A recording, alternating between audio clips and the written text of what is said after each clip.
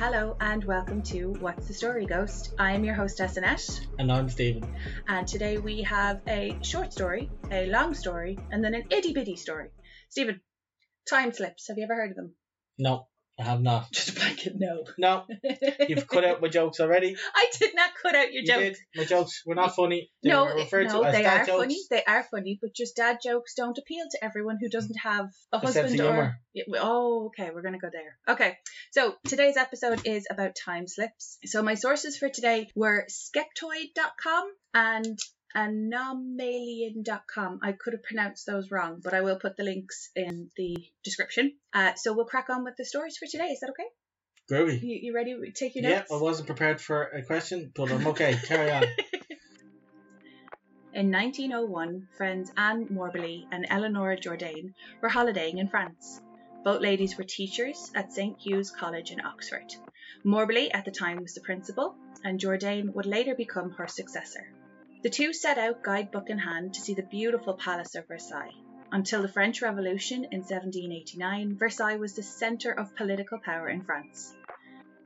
They were keen to visit the Petit Therion, a small chateau on the grounds given by Louis XVI to his 19-year-old wife, Marie Antoinette, as a private retreat for her personal use. Morbely and Jourdain got a bit lost trying to locate the chateau. While searching, they encountered several people in what appeared to be 1789 period attire, carrying out activities from the same timeline, and passed a handful of structures that had not existed since 1789.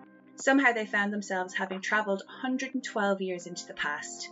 Following the realisation, they also had an encounter with Marie Antoinette herself, sketching on the grounds of her chateau. The ladies were snatched from their wonderful experience when they were summoned by a modern tour guide. Morbely and Jourdain suddenly found themselves once again back in 1901. Within months they had published their account in a book called An Adventure. As both were respected academics and did not want any publicity, they published the book under pseudonyms. Their experience became known as the Versailles Time Slip, the Ghosts of Therion, or the Morbely-Jourdain Incident. It has intrigued researchers, historians, and paranormal enthusiasts ever since.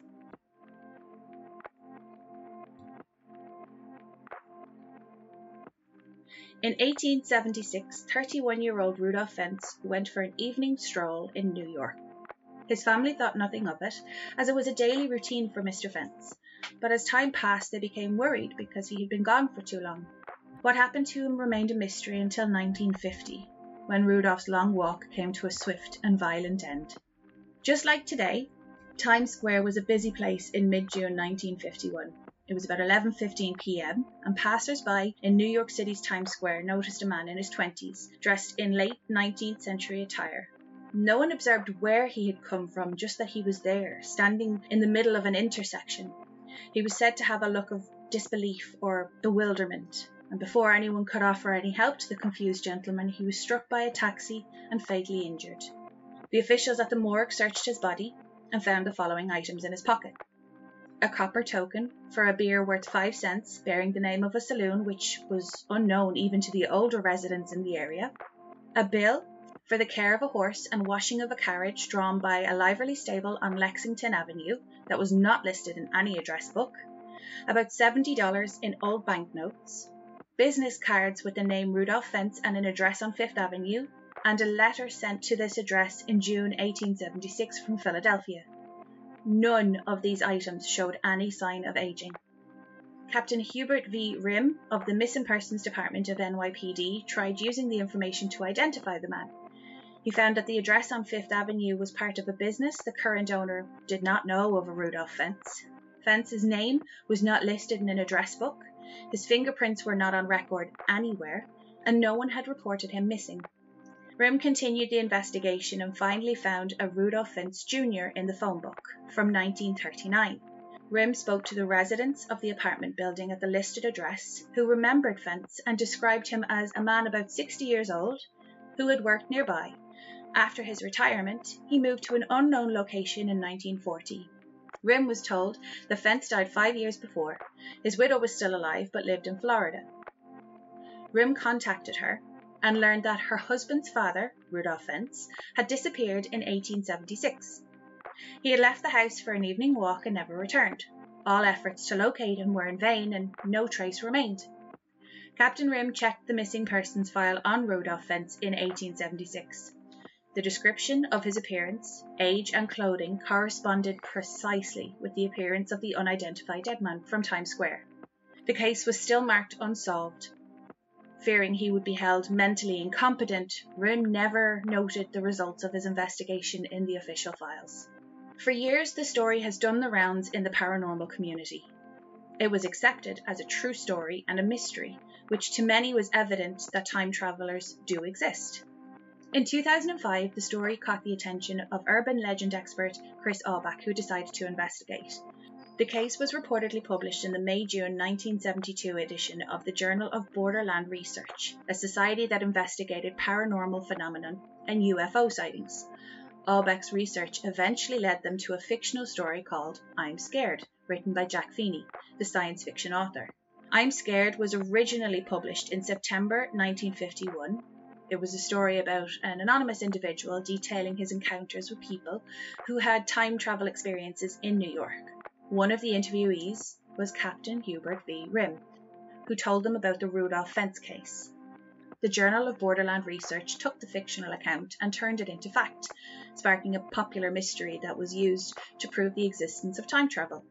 Not everyone accepts that Feeney's account is the true origin of Rudolph Fentz legend.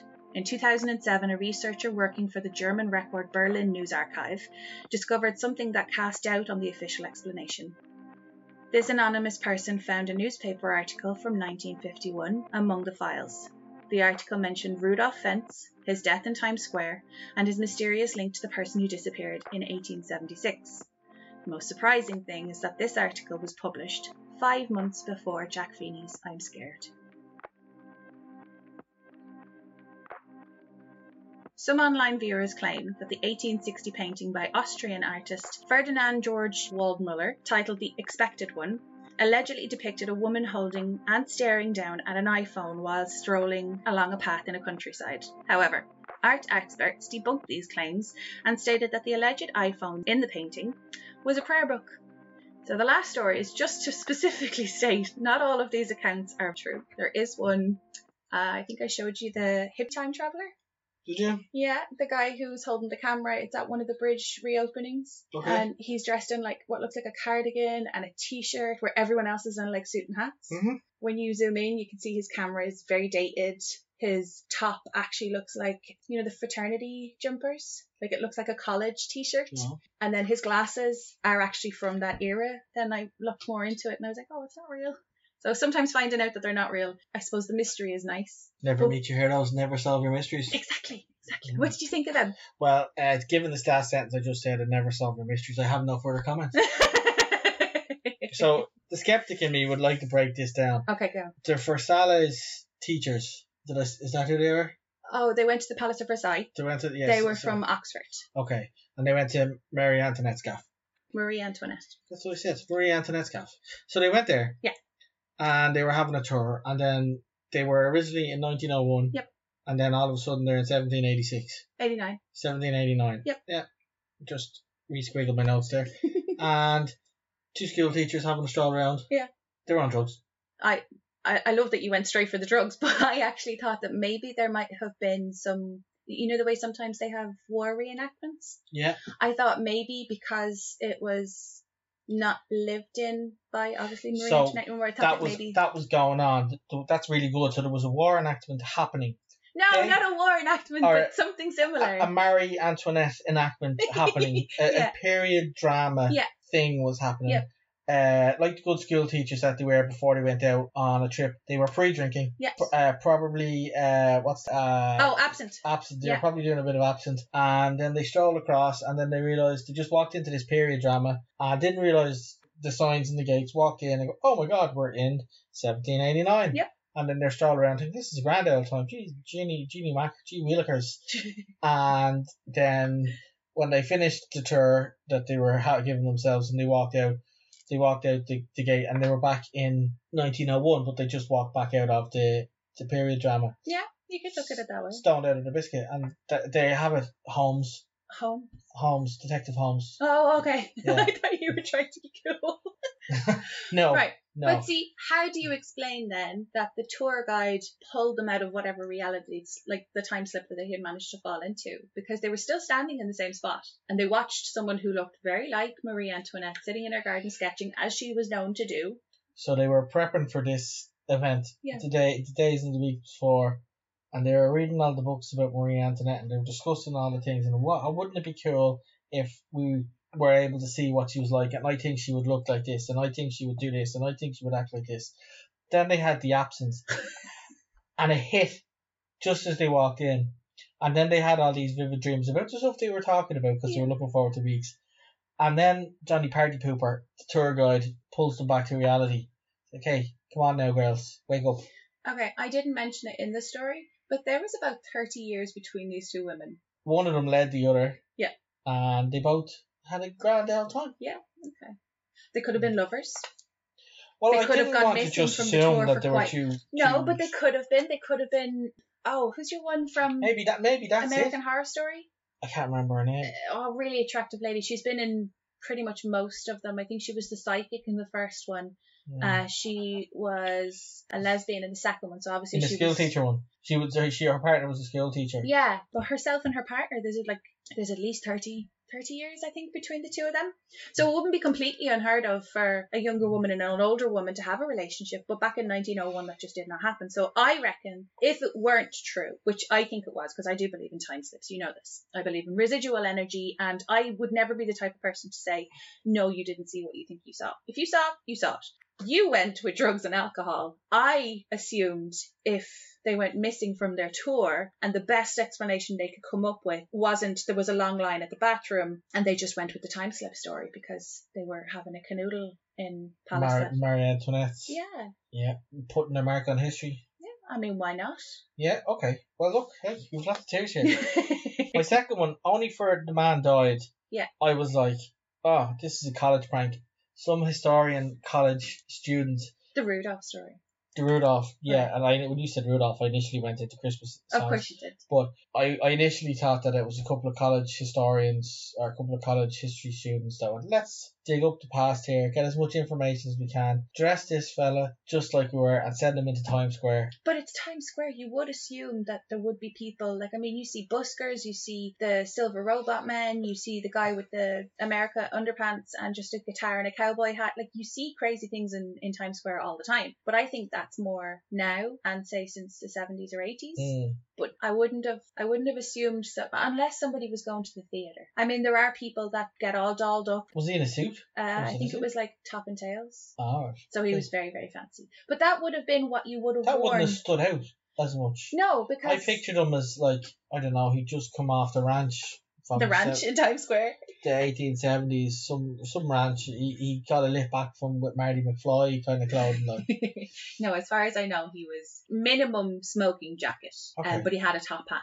I mean, his mustache, I'll show you pictures of him later and I'll put them up on the Instagram. His facial hair wasn't of the time. It was more 1800s. It looked like it was kept with a fairly old style brush. Yeah, but you know the way there was that period in time where growing a beard didn't actually require any upkeep, whereas nowadays when men are growing beards, they, get the oils and the combs and they really keep them up. There was a time slot somewhere in the 90s where people just didn't. It was very well kept. Yeah. The iPhone painting kind of made me laugh though. That one I broke that. That's just some guy saying, this artist, he can't even draw a prayer book. It's something else. Do you know what it is? It's because it's white. I've only ever had one iPhone, maybe two iPhones, and both of them have them white. So the iPhone iconic colour is white. Well, I've never sent a text on a prayer book, so. No, but it's like when you look at the spine of a book, it's the cover, but when you look at all the rest of it, it's the white pages. So she's just holding this thing. I'll show you again. I'll put the pictures up on Instagram. She's walking through, like, there's a berry bush or something to her left and another to her right, and there's this guy hiding behind it with a flower to surprise her. Like, I think he's her boyfriend or something or whatever. I'm sure it's completely innocent. It's some stalker in the bushes. It does. And we're talking about whether this looks like a book or a phone. But she's walking through this gap between the two bushes, and she's just holding her prayer book, and I'm looking at at this picture going, he's going to surprise her. And she's like, excuse me, I'm reading Jerry. I'm with the Lord now. Yeah, you need to wait your turn. But it's just funny how you can look at the picture and immediately jump to conclusions. And I'm like, I wouldn't have thought iPhone unless somebody specifically said, oh, it looks like an iPhone. The power of suggestion is unbelievable. It's like sports games, the crowd. You can, if the crowd is all yelling and you listen, you can, like, well, I know it'll work when you're watching it on the telly. Yeah. And you can hear whatever club, regardless, you hear whatever you want to hear. Yeah. It's like, oh, you can hear Chelsea or you can hear Man United. Yeah. Do you mean like when they're singing their team songs? Yeah. I must look out for that for next. I would say I don't really pay attention when we're watching sports. Right. So that's our stories for today. I think we'll wrap it up there. Do you have any questions for me? No, I do not. You don't? No. Are you sure? No. Okay. So, I will be sure to put the photos up on Instagram. Do check out our Instagram page. It is What's the Story Ghost. We have updates there regularly for when we're going to upload episodes.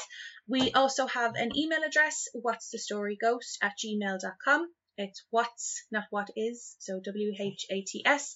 If you have any spooky encounters of your own or stories that you would like to share, by all means pop it into us. We all good? All good. We're gonna stop it there. Bye now. No other dad jokes for me now? No. No? Into the exit jingle. Bye. Bye.